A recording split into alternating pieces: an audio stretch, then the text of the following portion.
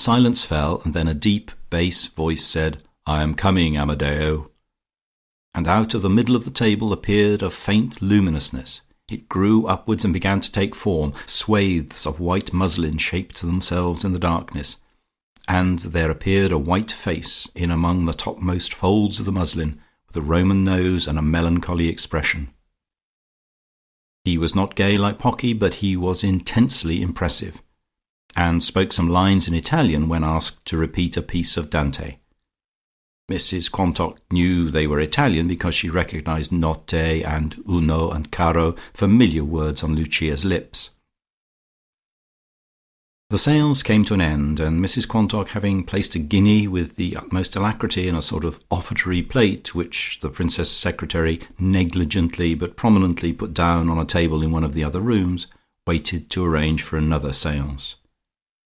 But most unfortunately the Princess was leaving town next day on a much-needed holiday, for she had been giving 3 séances a day for the last 2 months and required rest.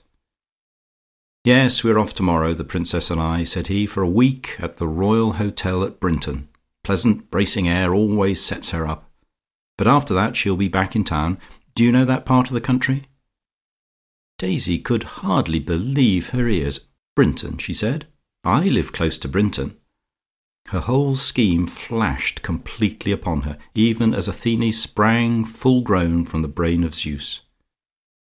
"Do you think that she might be induced to spend a few days with me at Riseholme?" she said. "My husband and I are so much interested in psychical things. You would be our guest too, I hope.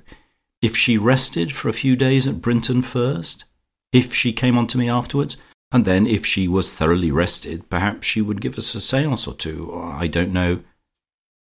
Mrs. Quantock felt a great diffidence in speaking of guineas in the same sentence with the princesses, and had to make another start. "If she were thoroughly rested," she said, "and if a little circle perhaps of 4 at the usual price would be worth her while, just after dinner, you know, and nothing else to do all day but rest.